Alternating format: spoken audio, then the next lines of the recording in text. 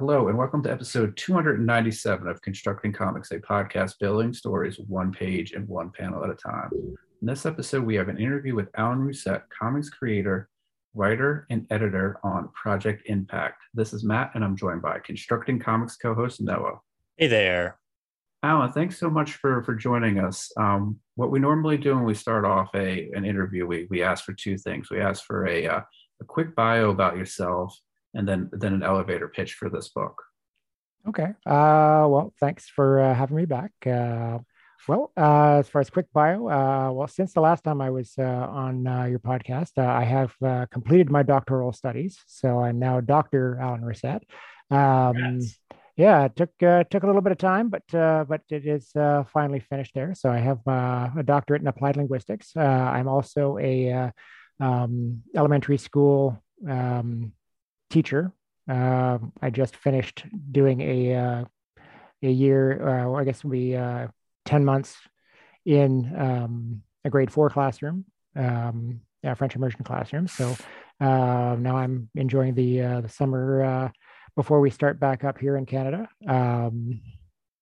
So as for the book itself, it is a ongoing series about a team of Canadian superheroes, based primarily out of the Toronto area, but taking place in various areas, true to life locations in and around Canada.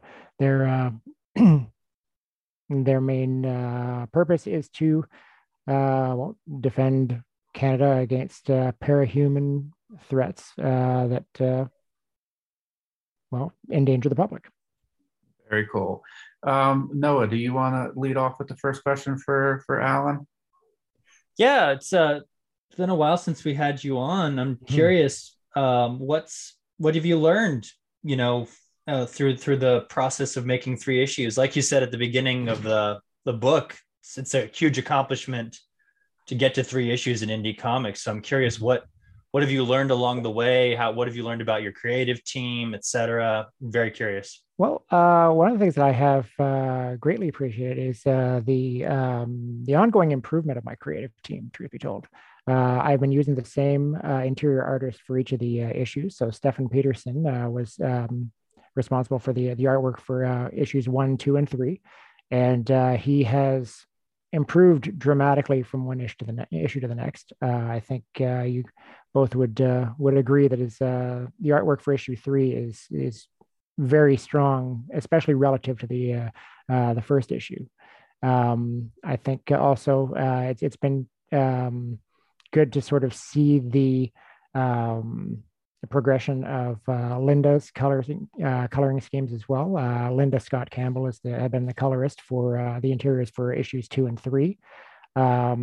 And Rich Lumsden, who is responsible for the lettering for issues 2 and 3, as well as he actually did the coloring for the cover of issue 3.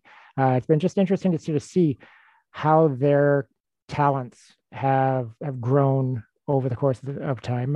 It's again with Stefan, it's just our ongoing rapport creatively has continued to grow. In terms of the biggest thing that I have learned in getting through issue 3 in particular is the value of exploring, all of our options in terms of getting books out. We have recently moved most of our, all of our materials to Global Comics, which is an up and coming digital platform after there were some changes to Comixology. But in addition to that, just looking for available resources to be able to get things off the ground. You may have noticed in the inside cover there, I thanked the London Arts Council for their support and their backing in terms of the beginning of or just getting this issue off the ground. Like the issue 3 was going to come regardless, but it was definitely helped along by the existence of this program. This it's a community arts investment program where they put money back into the arts community, and this helps to fund different projects. So that I think I hadn't even been aware of the existence of this program when I was going through the process for issues 1 and 2. And so it was certainly a big big find and a huge deal for us to have been accepted by this program for the 2021 year. Yeah, I was curious about that when I read that. That's so awesome. And did you have, how did they, would you mind going a little bit more in depth with that? Okay. About, yeah, the London. Yeah, certainly. Well, okay. So I live in London, Ontario, in Canada, and there is an arts council associated with the city. It's funded by the city of London, and they have different programs where they assist those who are in sort of artistic endeavors in the creating different projects. So, for instance, there is a film festival that goes on here. It's very sort of small scale, independent film festival sort of thing. Money from their community arts program goes towards that. London Comic Con, for instance, as well as Forest City Comic Con, the two Comic Cons that we have in our city, both receive a certain amount of backing from the London Arts Council. If you are a writer, a singer, visual artist, things of that nature, you can pitch your project idea to them, and they will assist with, or potentially, if you get accepted, they will assist with the funding of said project. So for me, they would not back the publication of the comic, but they would back the creation of the comic. If that may, it's a sort of a pretty important distinction there. Just the idea that they want the money to go towards, again, the artist and supporting the artist while the artist is doing what the artist does, as opposed to like the just sort of mass production of materials for sale. So that was the big provision in terms of when I was getting things off the ground. So basically what happened is I ended up meeting with through Zoom, I ended up meeting with a representative from the London Arts Council, just going through my ideas for the project, and I had to submit sort of a budget outline of what costs I felt were going to be incurred, what sort of timelines might be involved, methods of promotion, like just all the little nuts and bolts of getting the program off the ground.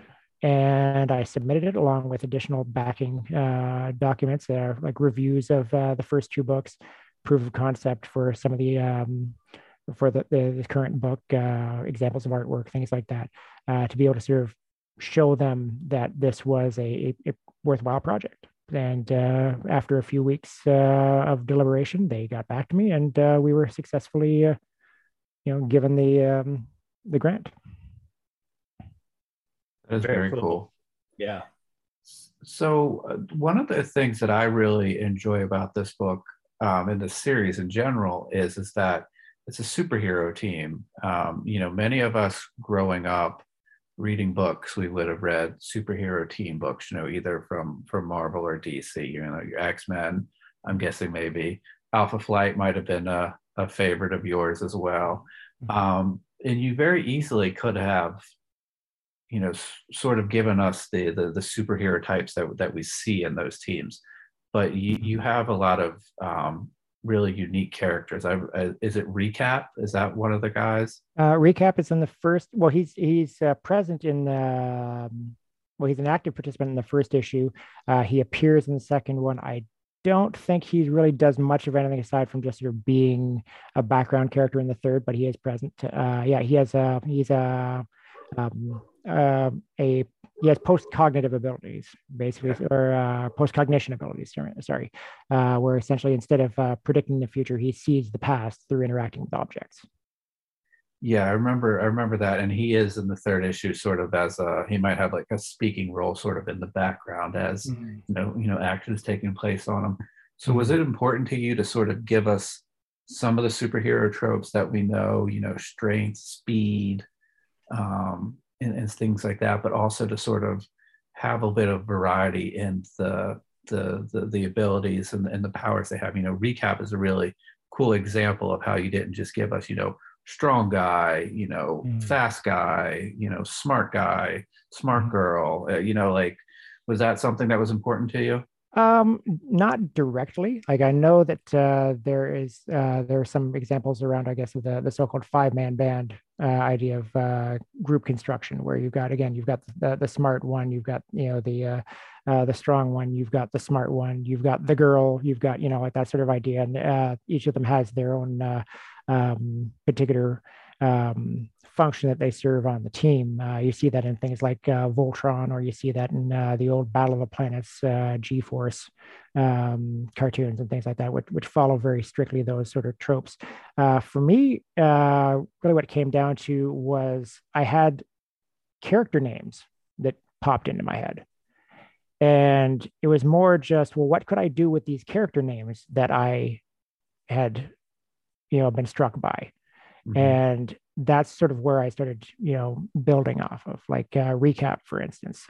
When I had come up with when I had, sort of thought of that name, first thing I did was sort of like do a quick Google search to see if there was any other characters that would be similarly named.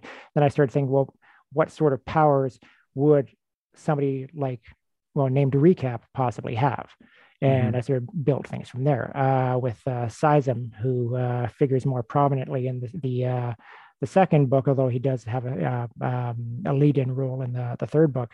I remember again hearing like the adjective seismic, right? So seismic, readings, whatever, right? And that's always associated with earthquakes. And I thought, well, if there's a word seismic being an adjective, there's likely a noun associated with it. So I went back and I did take a look, and seism, the word seism is an Old English word for an earthquake. So I thought, okay, well, what can I do with earthquakes?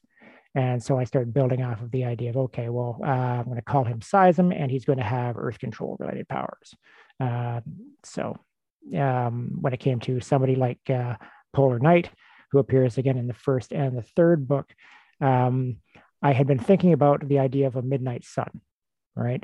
And well, what if there's the existence of the midnight sun, right? Okay, you're aware of it's a time of the year when there's more daylight than anything else, and the sun doesn't set during a certain time period. Well, I thought, okay, well, if there's a phenomenon known as the midnight sun, there has to be an opposite to that. Well, what would it be its opposite? And its opposite would be a polar night. So I started fiddling around with that name there to arrive at night with a K instead of night as in evening. Yeah, this is really a really cool exercise because as you stated earlier, there's sort of the archetypes of the group of 5 or 4 or whatever you would have, but you sort of have this spark of inspiration, but then you're sort of having to work backwards from that spark of inspiration to sort of get everything to go together. It's either a cool sounding name, an ability that has a cool sounding name that you work backwards, or sort of taking something and turning it on its head, and then sort of you get a name there, and then you're getting the power set. So that's a really interesting way to go about it.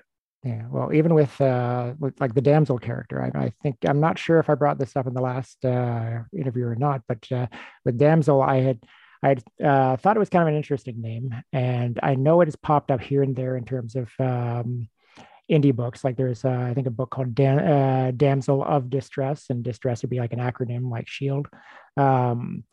But I hadn't heard about that project at the time that I had come up with my version of Damsel. But I just had thought to myself, well, there's always going to be an image in your mind of what a damsel is supposed to look like.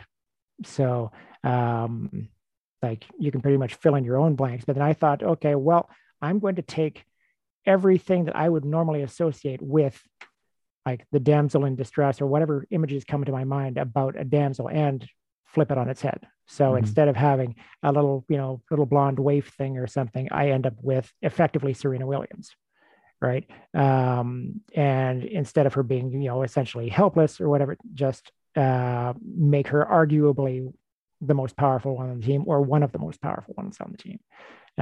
So that's sort of how I approached her, for instance. And I think it's proven to be a fairly effective way of going about the character construction. And then it was just a matter of figuring out, well, what sort of occasions would warrant the creation of this team. And that's sort of how I've continued to build stories.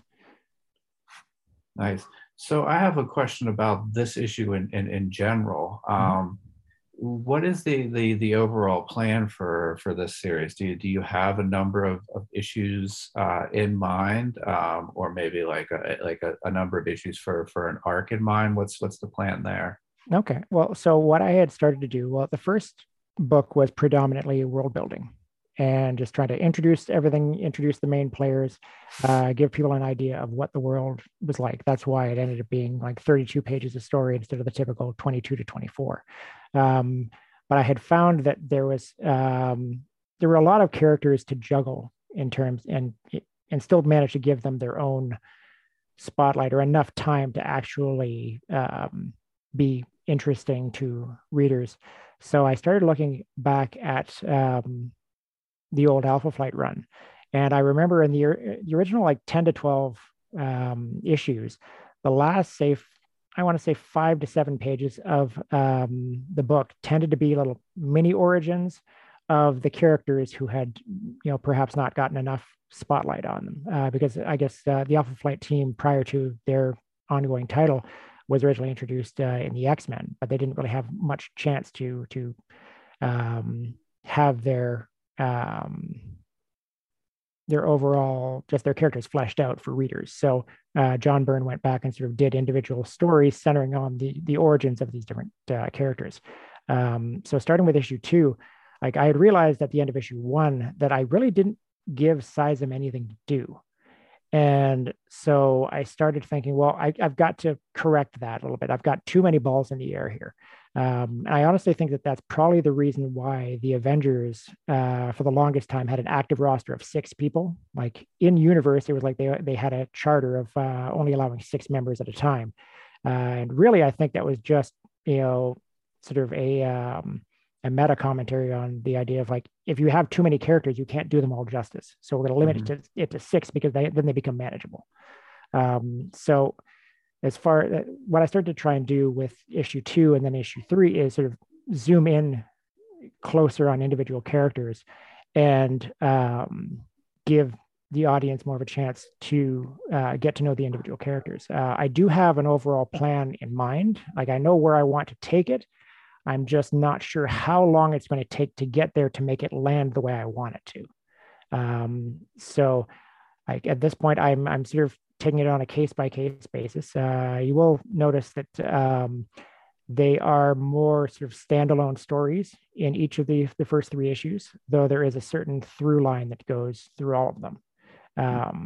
So I am I'm slowly building my B or C storyline over the course of time. But in the meantime, indie comics being what it is, I want to make sure that my readers get a full story out of things. So they're not going to necessarily be left on a critical, universe-ending cliffhanger. They're going to have, again, they're going to have read a full story with each of the issues. But there is something that I'm building towards. How long it takes me to get there, I think it's really going to depend on how effectively I write. Really, I could see it in terms of where I want it to really hit off. I think it's going to be a little longer. It's not something I could wrap up. I could force it into the next issue, but I don't feel like it would land. So it's going to be a process. This issue was fairly fast paced. Was that something that you thought about? Did you sit down and go, okay, I've done my world building, I've got some character development. Maybe it's time for a good old fashioned, beat 'em up and stuff like that. Was that something that was by design, or was that something that sort of fell in place that way? Okay, well, this one actually, and I believe I may have mentioned it at the tail end of last interview, but again, I'm not 100% sure on this. I know I had the idea back then, but there was a news article, as well as a news sort of like story that came out around the time that I was thinking of these things. I was driving home from work, and there was a report that came out about UFO sightings and things like that. There's an annual or semi-annual report that comes out of a UFO watching organization in Canada, and they mentioned specifically an incident that occurred in Tecumseh, Ontario, where allegedly aliens had broken into somebody's house, stolen sunglasses, a belt, and silver, and escaped through a rip in space and time. And when I had heard that, I just started laughing. I thought that was the most hysterical thing I had ever heard. And like I must have been the only one who actually thought it was as funny as it was, because when I pitched it to some other comic creators, they kind of, like they weren't really feeling it. So I thought, okay, you know what? I'm going to do it myself. So in terms of this particular story, with it being like the amount of action it was that occurred, that it was not originally set out with that in mind. It was more like how can I take this real report and actually build it into something. Like if you do a keyword search for Tecumseh sunglasses UFO whatever into Google, you'll actually find the news articles that talk about this particular report and the incidents and how it was described. And I made sure to use the same sort of language that was in these news reports to just I don't know, add an extra dimension to the story. Very cool. So let's go into a bit of like process. You have the same creative team. You guys are here 3 issues into the story so far. Has the process stayed the same? Has it evolved over time as you guys have worked together longer? Have you developed any shorthands or anything like that? In terms of specific shorthands, well, one thing I have done is I've given a lot more freedom in terms of layout to my artist. So essentially, he's got the freedom to add additional panels or delete different panels. The main thing is like, one, it has to, like, if he's going to make a change like that, then it has to look cool. And 2, we have to still be able to accommodate the storytelling. So essentially, I've got words that I want to get across that I think are going to be relevant to the storytelling itself. But in terms of the specific numbers, if I might start off, like I'll give them things, say, okay, I want this to be a 4-panel page, and I'll give some suggestions in terms of angles and layout, and I give him, and I encourage him to play with it a bit and sort of see, if there's something he thinks might work a little bit better. And there have been times when he's added some panels and they have turned out to, work very well. So that's the sort of open communication that he and I have. As far as with the coloring process, Linda, I encouraged her, especially with the look of the aliens. We hadn't really established firmly a color scheme for the aliens. So the only thing that I was sort of dead set on is I wanted to make sure that the primary antagonist in this issue, an alien called Horde, I wanted him to have more of the Sinestro pink going on. But I didn't want to say that like all of the aliens were necessarily this pink color. I said, well, like, go with your gut, just sort of see what you feel might work best. Like I didn't put any sort of restrictions on her in terms of like, you must use this certain color scheme. I wanted to sort of trust her to do what was what she felt was appropriate. And then we'd go back and forth as far as like, okay, I don't think this quite works, or why don't we try this a little bit? Let's try and like adjust this this lighting here and there. So it's been very much just an open communicative process more so than anything else. And do you act mainly as the, for lack of a better term, the project manager, or the teammates and the creative team? Are they transferring files in between, or is it hey, Alan, the line work is done here, do you want to move this on? Like how does all that work? Okay, so essentially, it's kind of a little bit of both. Ultimately, things go through me first. We do have a shared Google Drive. Originally, it was a Dropbox, but that got filled up rather quickly over time. Um, but yeah, so we've got a Google Drive, and essentially, somebody will, um, you know, pitch me something like, so for instance, like Stefan will show me examples of the artwork at various stages through Facebook Messenger, for instance, and I will give my feedback from there, and then once it's done, it'll get uploaded to the Google Drive, and then I communicate with Linda and say, okay, well, Stefan's uploaded some new files there.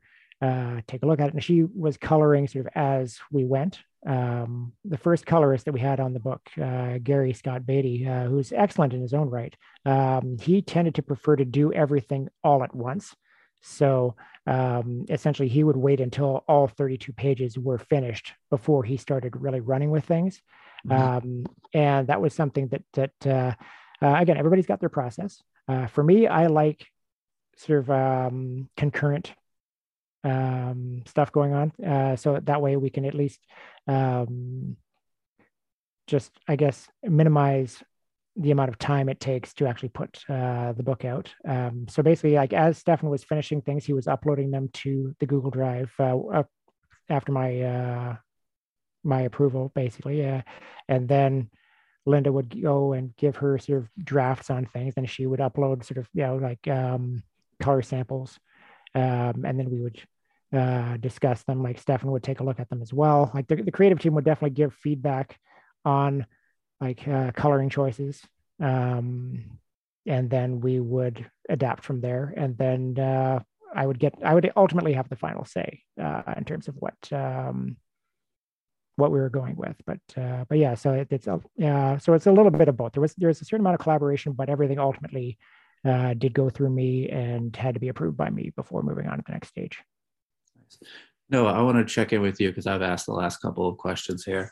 That's fine. Yeah, I was going to ask about specifically about the aliens and how you directed the artist to draw them, because maybe it's just because I was having fun reading the issue, but I kind of felt the source of most of the comedy was from the aliens and sort of how primitive their culture was, and maybe how like I'm just curious what was that like working on that stuff. Okay, well, in terms of the I wouldn't necessarily call it primitive per se. It's just different, right? In terms of there are certain things like that. There were different things that like one of the aliens that came back from one of his excursions was bringing back materials that he felt were important for understanding the culture of the planet that they were interfering with. And so there was a few things that I had thought about. So essentially, what I had in mind is that there's these aliens represent a society or a grouping called the Hood or the Hood, right? And this faction within that, who are following the warlord referred to as the Black Hood, were exiled from their main planet. So they and his supporters are occupying essentially a pocket space, basically. And as a result, they have limited space to work with. So you have the one individual who's going out and like finding things that would be from his perspective relevant to understanding of the culture that they were getting involved with. But then by the same token, you had others who were looking at what he's bringing back saying, well, this is ridiculous. Like, don't you realize we don't have all the space in the world to deal with this crap? Why are you bringing home a bunch of junk? And then essentially him playing off a certain amount of arrogance, but then getting a chance to actually like answer to the warlord himself and find out that essentially to knock it off and any future sort of excursions to Earth would be more with a specific goal in mind rather than cultural exploration, because ultimately if they're planning on conquering or otherwise manipulating Earth, what our culture is like is completely irrelevant, because there won't be a culture left by the time they're through with us. That's cool. really cool. So you mentioned that you give the artist a lot of freedom. You do offer some suggestions. With something like creature design or alien design, do you offer reference, or like, hey, I'm kind of thinking of like this show, this movie, and I found a lot of times it's either this sort of amazing surprise where the artist produces something that's very similar to what's in your mind's eye, or they've just produced something that's even cooler than anything you could imagine. So how do you handle like creature design, and in this case alien design? Okay, well, that one I did actually try and come up with sort of some concept sketches myself. Okay. They were I was sort of looking at I wanted something that to me looked like a cross between Kilowog and a Klingon. I can see Uh, that. and so I had drawn my version of things based on some online tutorials. I'd looked up the YouTuber, the comic, let's see, the cartoon block, Evan Burse, Okay. and use some of his methods to try and sketch out my concept for this alien, and just sort of adding my own features. Uh, it's rough. It's rough. But I sent those along to Stefan, and he was able to tweak them and sort of add them. And then we also sort of looked at things and further added the idea of, and okay, well, like while I don't want to go full on like space orc sort of thing, I did want to sort of draw in some elements of that as well. So it was fair amount of exchanging of concept drawings and some reference ideas to try and build this. But the initial design for like the look of Horde, for instance, that came like initially, at least head wise, came initially from my own sketches. Very cool. So I have a couple of sort of creation questions, but I want to make sure if Noah has anything as the resident artist here, art wise, if he has. I don't want to move past that. Yeah, refresh me on your art background. You said you looked at some trainings, but I might Uh, be getting you mixed up with someone else. But didn't you got into comics at one point, hoping to be an artist and a writer, correct? Not exact. Like again, I would love to have been an artist. I've never felt that like my art is like sufficient to be able to do that sort of thing. It's as I have definitely previously said, like I draw well enough to impress elementary school students. Um, so writing was certainly like a lot more of my thing. I did try and I did high school art basically, ninth grade, and then I also like would just sketch or draw on my own here and there. It wasn't actually until probably I want to say 2016, maybe. Yeah, 2016. I started noticing that they were actually drawing tutorials on YouTube. So I remember like actually doing a substitute teaching assignment one day, and I just I thought to myself during recess, I want to learn how to draw Batman. So I looked up how to draw Batman, and so I started drawing Batman a lot. And he remains a character that I can draw fairly well at this point. Um, but yeah, then it just started to grow from there. Like I'll still do like drawing tutorial things on based on YouTube. I also use a lot of reference things, and I have found also in terms of just sort of trying to entertain my students when I'm doing substitute teaching things, I'll usually try and find out what they're into, and then during recesses draw something that they're into. And it's been a lot more manga or anime or Pokemon related. So that sort of style is what I'm most comfortable with and best at, despite the fact that I don't want to be good at that. I want to be better at the Western comic style. I'm just not skill wise there. But yeah, so it's primarily that's I guess largely YouTube inspired as far as my art goes. That's awesome. Yeah, it's I was actually just thinking about this today. I was actually around 2016 when I started seriously drawing comics. Mm-hmm. and how much I wished at that time I had more resources to do it. And around that time, YouTube channels like Jim Lee's and everybody else's were taking off, and they were sharing their wisdom and knowledge with you. And now we have like just so much that it's sort of, if you're able to teach yourself, you have a lot of resources there, which is awesome. Yeah, well, that was the one thing I always found sort of remarkable is watch, say, the Jim Lee convention tutorials, right? And he would be doing like a better Batman in about 35 seconds than I could do after half an hour, and it just blows me away what some artists are able to do. And that's I would love to get that good. And who knows, maybe if YouTube had been around when I was a teenager, maybe I would have gotten to that level. But at this point that ship has sailed. Yeah, I hear you. It's but yeah, I think I know exactly those tutorials. I think that's where I learned how to draw. Like I learned a lot about drawing Batman from those. Those were great. Those are great, still great. Mm-hmm. Yeah. So overall, with Project Impact, being an indie creator, there's there's the fun part of creating.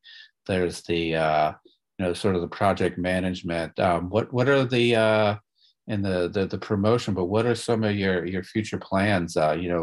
If things are going well, when will we might see another issue of this series? Well, a lot of it, I was trying to sort of gauge interest based on sort of the response to issue 3, as far as whether or not I want to try and put all my energy into this particular series, or if I want to try and spin something else out. You'll notice at the end of the issue, I've got sort of a thread that I could build off of. I've been considering sort of spinning the character from the last page into his own book, just sort of to see whether or not I could manage like the single character better than the team thing, and just sort of like backburner the Project Impact story until I was able to sort of garner more interest. So a lot of it really was going to be dependent upon response to the issue. So I don't think I would be able to juggle both books, just because again it takes a considerable amount of time and resources, especially on the indie side of things, to get these things produced. One thing I am very strongly considering doing at this point is packaging the 3 issues that are currently digital only, and doing a like combined sort of mini trade out of them. So essentially, I know I've got about 79 pages of story currently as it stands, and I know like my letterer Rich for his Patreon has been working on a Moose mini script. I'd given him that he just was again looking to try and get his art back up to speed. He was actually quite an artist back in the day, but he'd been out of comics for 25 years at this point. So he's just sort of inching his way back into it. But I was going to try and maybe package part of that as well as the existing material, maybe a smaller short story as well, and doing like a combined print run for like, again, a 100-page book, or maybe, well, yeah, around 100-page printed work, to just sort of give that added option and try and do things more from a con perspective, because I'm not sure if you've run across this bias, but there's definitely a bias against digital only comics at this point. It's almost like unless there's a printed copy, it doesn't really count. So I was kind of thinking, okay, well, what if I package the 3 issues in and explore the print option and see how that goes as far as increasing appeal to like the broader storylines and things. So yeah, essentially, I want to try and explore print if at all possible. That is, that's definitely a big goal going forward. Yeah, that would be cool, and it would also be a great vehicle as a sort of a catch-up item. Somebody that hadn't been there for 1, 2, and 3 can sort of at that point, grab that collected edition, get some extras. Also the people who have been around for 1, 2, and 3 can grab that. Mm-hmm. Now have a physical item of something that they've known and visited in the past, have some extra stuff. So you're sort of able to capture the best of, both audiences there. Yeah, well, there was definitely some discussion between Stefan and myself about there are certain panels that both of us want back from the first issue, and just the idea of, okay, well, maybe we can, I guess, there a way to revisit certain pages or certain panels to fix some things that we weren't happy with. But then there is something to be said for just putting out like maintaining the original as is sort of thing, and just hopefully convey to readers that like the final or the current iteration of things is a lot stronger than the earlier work. Now and again, I am proud of what we did in the early stuff, but I do think that Stefan did a very good job with the artwork in issue 3. Yeah. Very cool. So, you mentioned Global Comics, is the platform to get this, this story. Where are the best places to follow you online? Okay. Well, the best place where I'm currently most active would be Twitter. So it's just at Impact Comic is our Twitter handle.